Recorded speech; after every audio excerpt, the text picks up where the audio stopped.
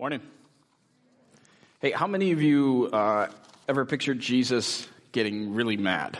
You know, like throwing stuff all over the place, mad. I'm going to guess that most people don't picture Jesus Christ that way. And yet today, as we're going through the books of the Bible, or a book of the Bible, the book of Luke, we're going to see Jesus experience some righteous, godly anger. And he's even going to throw some stuff. We are, as a church, going through the book of Luke. Luke is one of 4 books in the Bible where you can learn about the life, the teachings, the death, and resurrection of Jesus.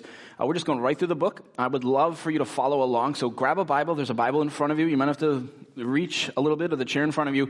We're going to be on page 718. If you don't want to grab a Bible or you brought your own, you can look at your own, or you can use our Renovation Church app, just have Bible and weekly verses. Either way, we want 100% of people looking at the Word of God here. If you would allow me, I'd like to make a little switch around on what we're going to study today. The next story was the triumphal entry, the story of Jesus riding in on the donkey into Jerusalem. They're laying down the palm branches. We are only 2 weeks away from actual Palm Sunday. Palm Sunday is always the Sunday before Easter. So I thought, we should do this on Palm Sunday. So we're going to do that. And today we're going to kind of jump ahead a little bit to the end of Luke chapter 19. So it's actually going to be after the triumphal entry. In fact, this story takes place the next day. So this takes place on Monday of Holy Week. So we're Luke chapter 19. And I want you to look all the way to the end of the 19. So chapter 19, right before you get to the big 20 there, you'll find verse 45. And that's where we're going to start. Okay, here's what it says. When Jesus entered the temple courts, he began to drive out those who were selling. "It is written," he said to them, "My house will be a house of prayer, but you have made it into a den of robbers." Every day he was teaching at the temple, but the chief priests, the teachers of the law, and the leaders among the people were trying to kill him. Yet they could not find any way to do it because all the people hung on his words. Now, this is a story that both Matthew and Mark record in their Gospels as well in the Bible. And Matthew adds another detail for us. I want to show you what he says. This is Matthew 21:12. I'll just throw it up on the screen. It says, "Jesus entered the temple courts and drove out all who were buying and selling." So, it's kind of the same there. Then we see this. "He overturned the tables of the money changers and the benches of those selling doves." And so Jesus is so mad about what's happening in the temple courts that he drives out all that are selling there and buying. And then on top of that, he is so mad that Jesus Christ is literally walking through the temple courts, flipping over tables. He's so angry about what's happening, and he says, "My house, the temple, will be a house of prayer, but you've made it a den of robbers." Now, if all you've ever read in your life are children's Bibles, or maybe you grew up at a church that didn't really teach through the Bible, or all you know about Jesus is what you've seen on TV or heard in the news, this story is probably a bit surprising to you, maybe even a bit shocking. But if you truly studied who Jesus is, for those of you who have been hanging around here for a few years and you've been going with us through the book of Luke, the story isn't all that surprising. Jesus at times is incredibly intense. And Jesus hates sin, especially in religious people. Now, Jesus is quite calm and loving and understanding when he comes across sinners who don't know God. So much grace. But when it comes to religious people who claim to know God and claim that they are holy, but yet their lives are full of hypocritical sin, Jesus is more of the table flipping sort. Listen, we've got to get this image out of our heads. Jesus is not Mr. Rogers. And I think that's what a lot of the American public would like him to be. But just think about this. The Romans, as evil as they were, would never crucify Mr. Rogers on the cross. You don't murder Mr. Rogers, right? And I think that makes you think about, okay, well, who was Jesus that made them actually murder him? There's an intensity to Jesus. But let's figure out, why is he so mad? Because I don't think it's necessarily obvious if you just read these verses without looking at the broader context and even some of the historical context. Okay, so we know that Jesus has arrived at the temple in Jerusalem. Now, the temple is a meeting place. It's a place where God's presence is just extra special. And it's a place where God's people offered, at that time, animal sacrifices. Because in the Old Testament, one of the things they would do to experience the forgiveness of their sins, and they were saved through faith, but experience of their forgiveness was they would bring an animal to the temple to be sacrificed. And the animal would atone for, means like pay for their sins. It would die in their place. Now, that happened at the temple. The temple was a holy place. It was a place of prayer, a place of reverence. But now, in Jesus' day, it's become this noisy, crazy, super loud place where all this money changing is going on as well.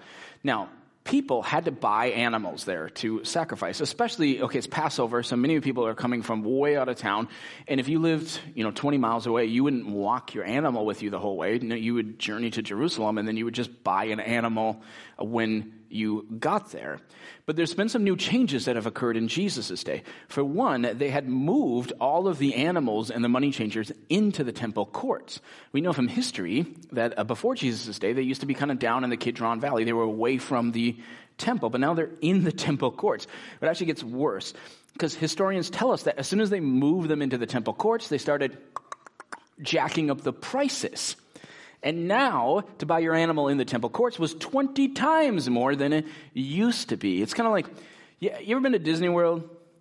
Like, you go to Disney World and you buy a Mickey Mouse shirt. If you buy a Mickey Mouse shirt inside the Magic Kingdom, well, it's going to cost you like $40, right? But if you would just leave Disney World and you'd go 5 or 10 miles away from the Magic Kingdom, what you'll find in Orlando is there is a knockoff Disney store on every corner.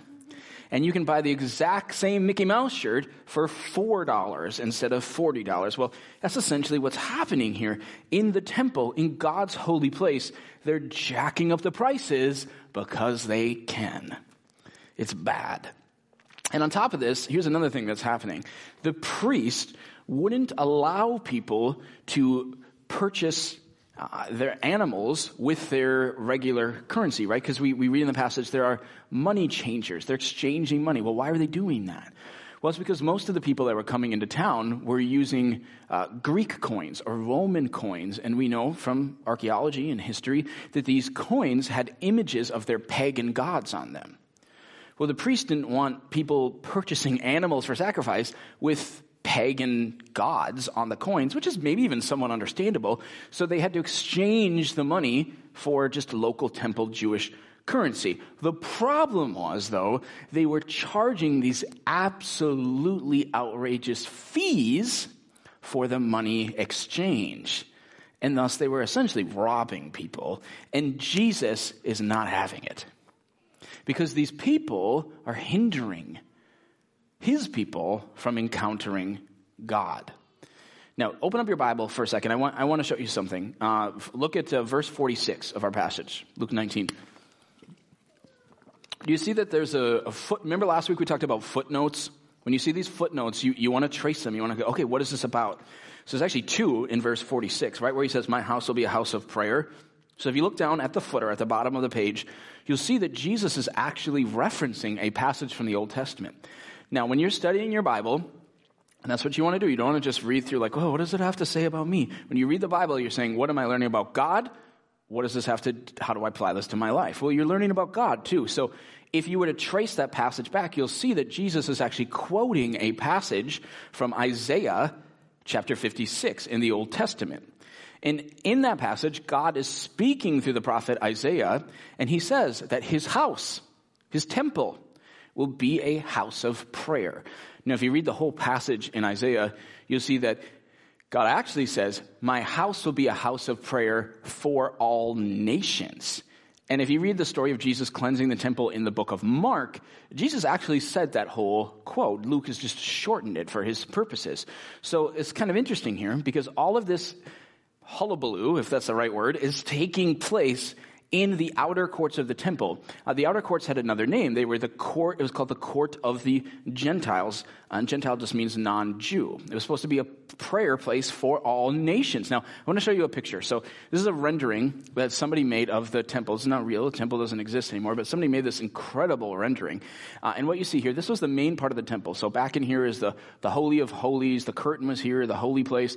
If that just all sounds like, what are you even talking about? Research this. You go to a great Christian website like gotquestions.org and start researching what's in the temple. So that's where the main part of the temple was, this tall place. Out here is where they did the animal sacrifices. And then all of this stuff around here is where this is the outer courts. This is the court of the Gentiles. And so if you're picturing this story in your mind and Jesus is walking around flipping tables and now there's animals everywhere, it's all taking place out in this court of the Gentiles. And it's in this place where people had traveled from so far away to meet with the one true God, people from all nations. It's in that place where this messy sin is taking place. And Jesus is not happy about it, right? He's flipping tables. If you want to make Jesus mad, get in the way of other people trying to encounter God. Actually, please do not do that. The last thing that any church, that any Christ follower should want to do is to hinder others from encountering God. In fact, what I want to do today is I want to show you two ways from this passage that we today can still, unfortunately, end up hindering others from encountering God. Now, the first one, I think you might find a little bit historically or intellectually interesting, and I'm pretty sure the second one is going to make you uncomfortable. Okay, let's start with the first one. The first one is this: two ways we hinder others from encountering God. Number one, people can't see God through our noise. What do I mean by that? So, okay, you think about those outer courts, the Gentile courts that I just showed you. They were supposed to be this place where outsiders could come. They could encounter God. It was supposed to be a place of reverence and peace and prayer. And now, through their changes and their greed, it was just chock full of animal stalls, right? And cattle lowing and money exchangers yelling out exchange rate. It's like they made the temple into the New York Stock Exchange that's also run over by animals. That's what they did with the temple. I mean, there's no way that anyone is going to encounter God in this environment. And I think this begs a really fascinating application question for modern day. And the question is this: in what ways does the American church create so much noise that outsiders cannot encounter God? I wonder sometimes, as I look at many of our American churches, if unbelievers cannot find Jesus in our churches simply because they cannot see him through the fog of entertainment that's crept into our churches. They see the light shows, they see the trendy videos, our celebrity pastors, and all our funny stories, but they're never actually confronted with the Spirit's power or the gospel. It's just the good news that Jesus can save them. In many other American churches, the noise is not entertainment.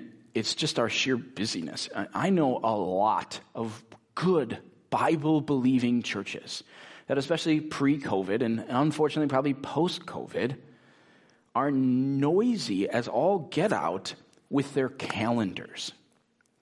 And every week, their churches are just full of children's programs and kids theater and sports camps and music programs and community programs and social programs and Christian scrapbooking and Christian knitting and on and on. And none of those things are necessarily bad in and of themselves. But the problem is our American churches are so busy with all of their internal programs that they're not even stopping to think that 80% of their neighbors right now are bound to spend eternity in hell separated from God. And we are busy. Busy. And listen, Jesus is so grieved about this. We're hindering other people from encountering God because of all the noise of our busyness and entertainment. It's just like that noisy temple years ago. If the church in America is actually going to fulfill the Great Commission to make disciples again, we're going to need to come back to the basics again. Much like the church in America was doing in the 1950s and 60s and 70s, you see many of these great movements were started in that time. If we're going to see great spiritual change, we need to reground ourselves in basic things like Bible teaching, evangelism, discipleship, community, prayer. The world does not need another show, my friends. Americans are already entertaining themselves to death 5 to 6 hours a day. People will need to come to church and be entertained. They need to come to church and encounter the Holy Spirit. That's what they need. And I believe that that's happening here, but I also think that we need to be really careful that we don't get careless and we start to believe that it's happening because of some environment we've created or something that we've done. We're seeing people come to Christ every single week in this place because of what God's doing. And if it's because of anything, I would say it's because of prayer. It is prayer that brings revival. Fancy programs and busy schedules don't bring revival historically. Right? Historically, when you have revival, people literally come, fall on their knees, crying in repentance. That doesn't happen because someone saw a fancy laser light show. I will tell you this, people of Renovation Church, not even a beautiful new building will bring revival. That's not what brings it. I know so many of you are brand new here, but for those of you that have been hanging out with us for a while, you've heard me saying this for years. This beautiful building is just a tool. It is a tool that has given us more space to do more ministry, to reach more people, to disciple more people. It gives us more opportunities throughout the week for ministry. But a building cannot resurrect the dead. I mean, think about this. There are plenty of beautiful, gorgeous churches all over Europe, and they are empty. In fact, many of the most beautiful, gorgeous churches are now museums. And you can walk through them, and the curator will tell you, this is where people used to believe in God. See, it is prayer. It's not activity. It's not entertainment. It's not beauty. Prayer is the engine room of a church. It says, my house will be a house of not social activity and busyness. My house will be a house of prayer. And we've got to get this right as a church. You know, I think we were on the right track when we were at North Point Elementary. We had 2 services, and we had great prayer meetings before each service. And what happened, I think we sort of been, let's just be honest, I think we've been knocked off kilter a little bit moving in here. We went to 3 services because there are a lot of people coming, and we have restrictions, right? We're not jamming 500 people in this room like we will be able to eventually. And so we went to 3 services, and our plan was, okay, well, let's just do our prayer meeting kind of early in the morning at 8:30, and then when we go back to 2 services in a couple weeks, then we'll, start doing prayer services before each meeting again. Well, what we found is there are well over 100 more people here every week than we were expecting a month ago. And so we're going to be at 3 services for a while, which is great, but it just means we got to get this prayer thing right. And so what we're going to do starting next Sunday is we're going to start offering our prayer meeting again 15 minutes before each service.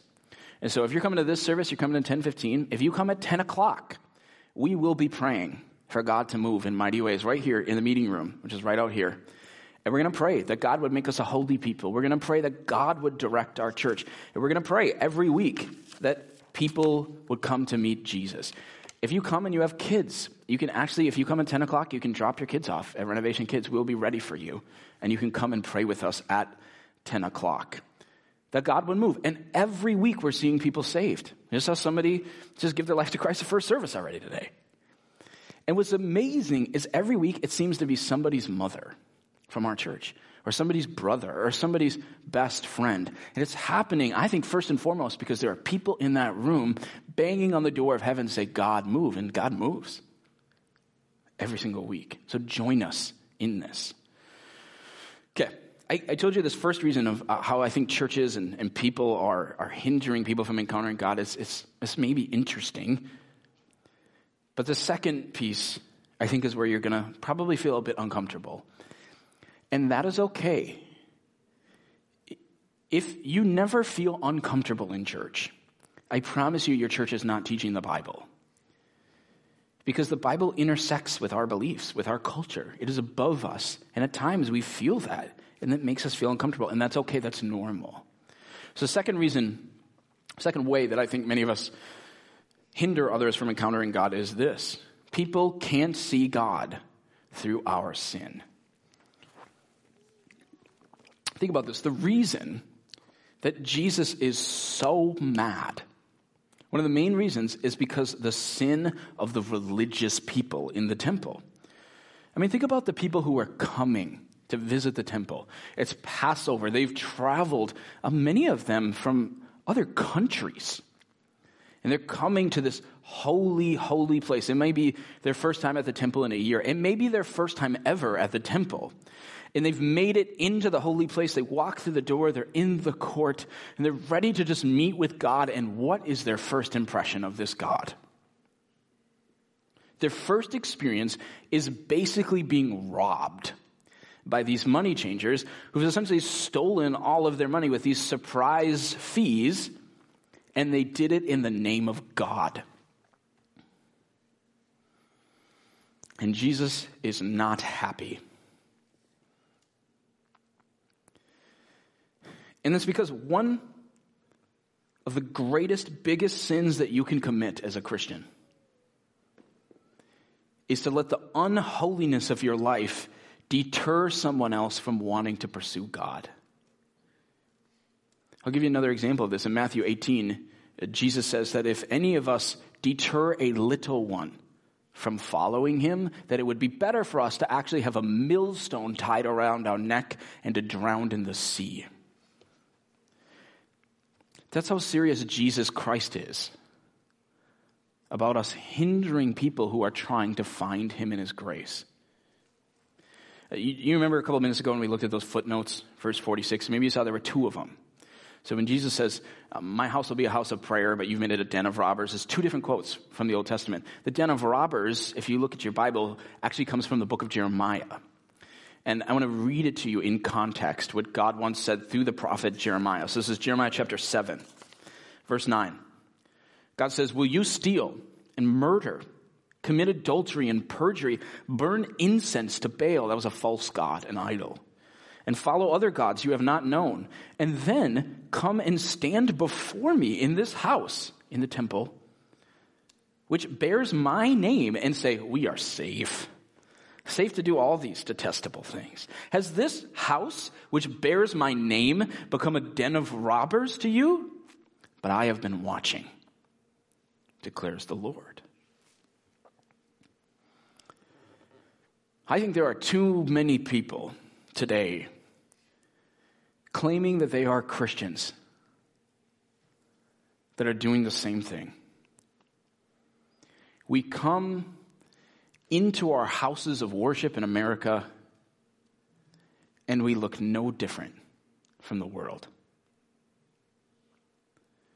How we treat other people, how we spend our money, how we spend our time, what we look at, what we lust at, how we sleep around, what comes out of our mouth, the unrighteous anger that just spews from our life. Many of us, we live no differently than anyone else in this world.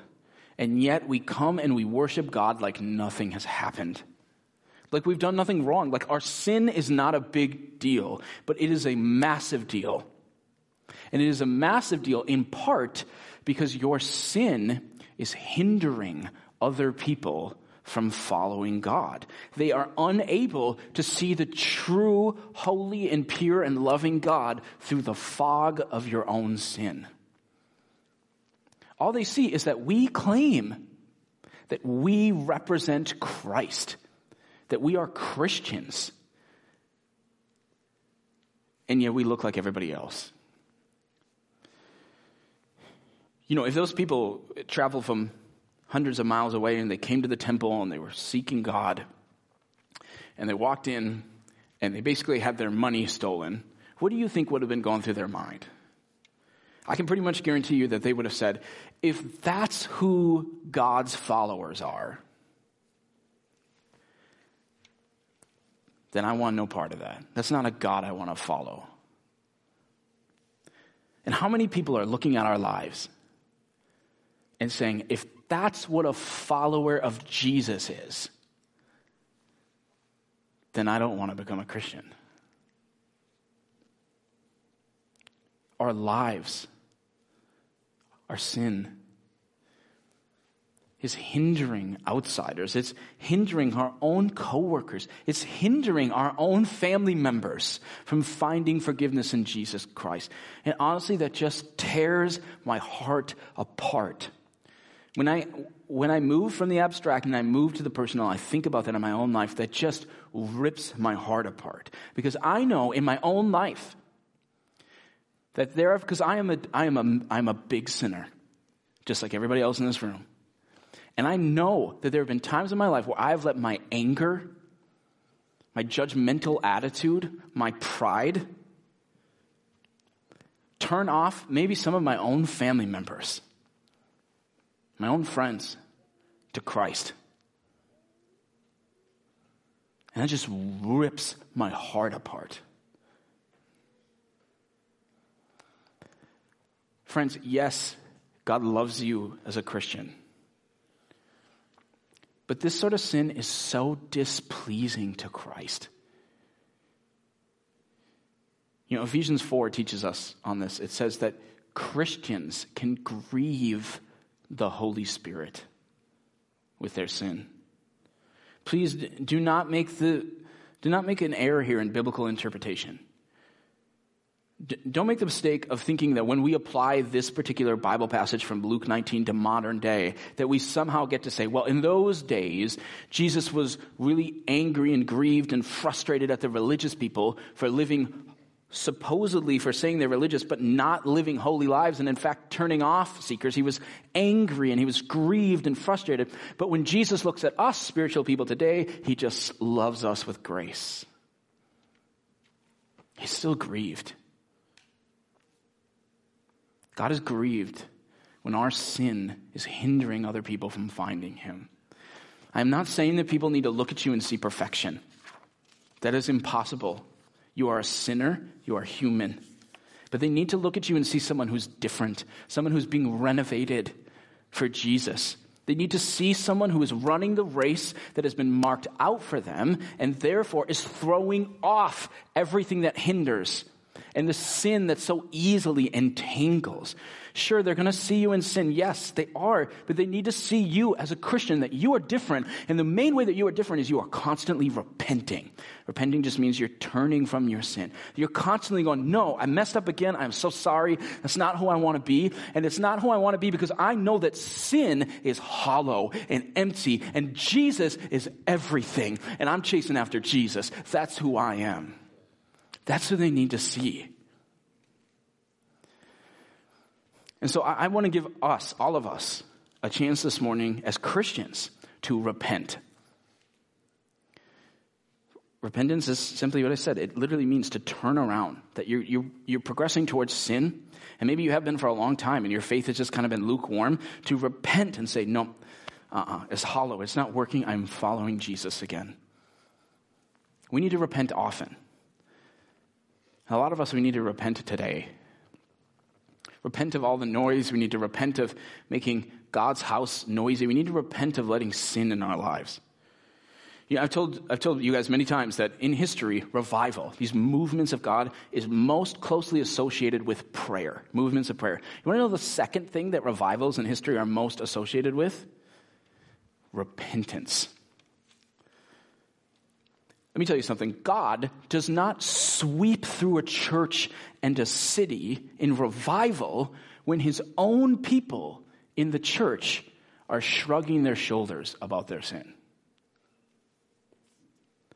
Holiness always comes before revival. In Renovation Church, God is not going to continue to do what he's doing in this place in the last 5 weeks if we all just willfully continue in a life that says, oh yeah, I'm saved, but you basically look like the world. But if we would purify ourselves in repentance, if we would be a people that people would look upon us and they would see us saying, no, I'm forsaking sin. I'm following Jesus. Oh, I'm messed up again. I'm so sorry. But I know the grace of God. I know God loves me. And yes, again, I'm turning and I'm following Jesus because Jesus is worth everything. If people would see that in us, then there is no limit to what God can do in this place. And so here's what we're going to do. After I finish talking, for 2 minutes, we are going to do absolutely nothing. There'll be no preaching. There's no worship song. We're not going to play some light music in the background. No noise, just silence. And space for you to encounter God. And I want you to talk with him. And Christians, I want you to repent. Where is it that you have just been willfully letting sin just stay in your life? Where do you need to repent of it and say, no, I'm surrendering that up. I'm following Jesus again. And if you do that, you will find the open arms of the Father. That is the teaching of the New Testament, that when you say, I'm coming back to you, God, every time, like the father in the prodigal son story in Luke 15, that he's standing there, arms open. You cannot out-sin the grace of God. God is serious about sin, but he is serious about grace. But I will tell you that you won't find that love, that passion, that experience of God if you willfully persist in sin.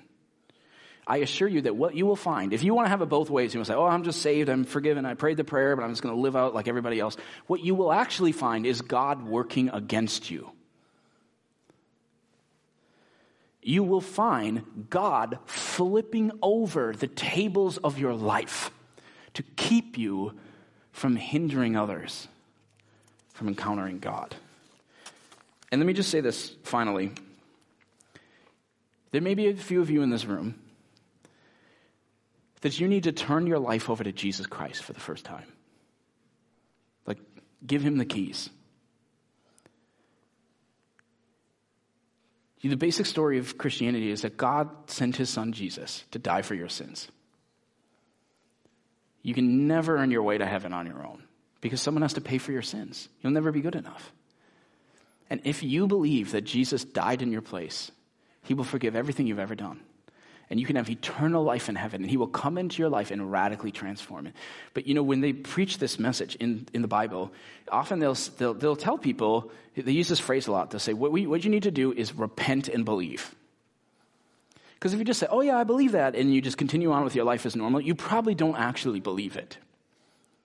But if you repent and you believe, you say, Jesus, I believe that my life is messy and you love me so much that you died for my sins in my place. I believe in that.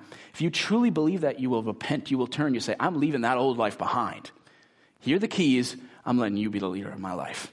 And there are some of you this morning that you just need to do that. You need to let God forgive you, to wipe away your sins and start walking with him for the first time. And it will radically change your life if you do. So if that's you and you need that, what I want you to do is anytime during the 2 minutes of silence or our final song, I want you to actually stand up where you're at and walk out the doors into the lobby. And I will meet you there, and I'll get you some information on how to start that. Now that may seem like a really hard thing to do, but it's also hard to follow Jesus.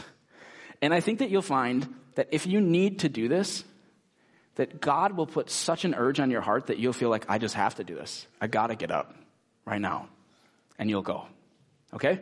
So 2 minutes. I want you to encounter God. And if you need to give your life to Christ, I want you to walk out in the lobby and I'll meet you there. All right, let me pray. Lord, Holy Spirit, come into this place. Do incredible things in this place. God, penetrate our hearts. And may we just meet with you now.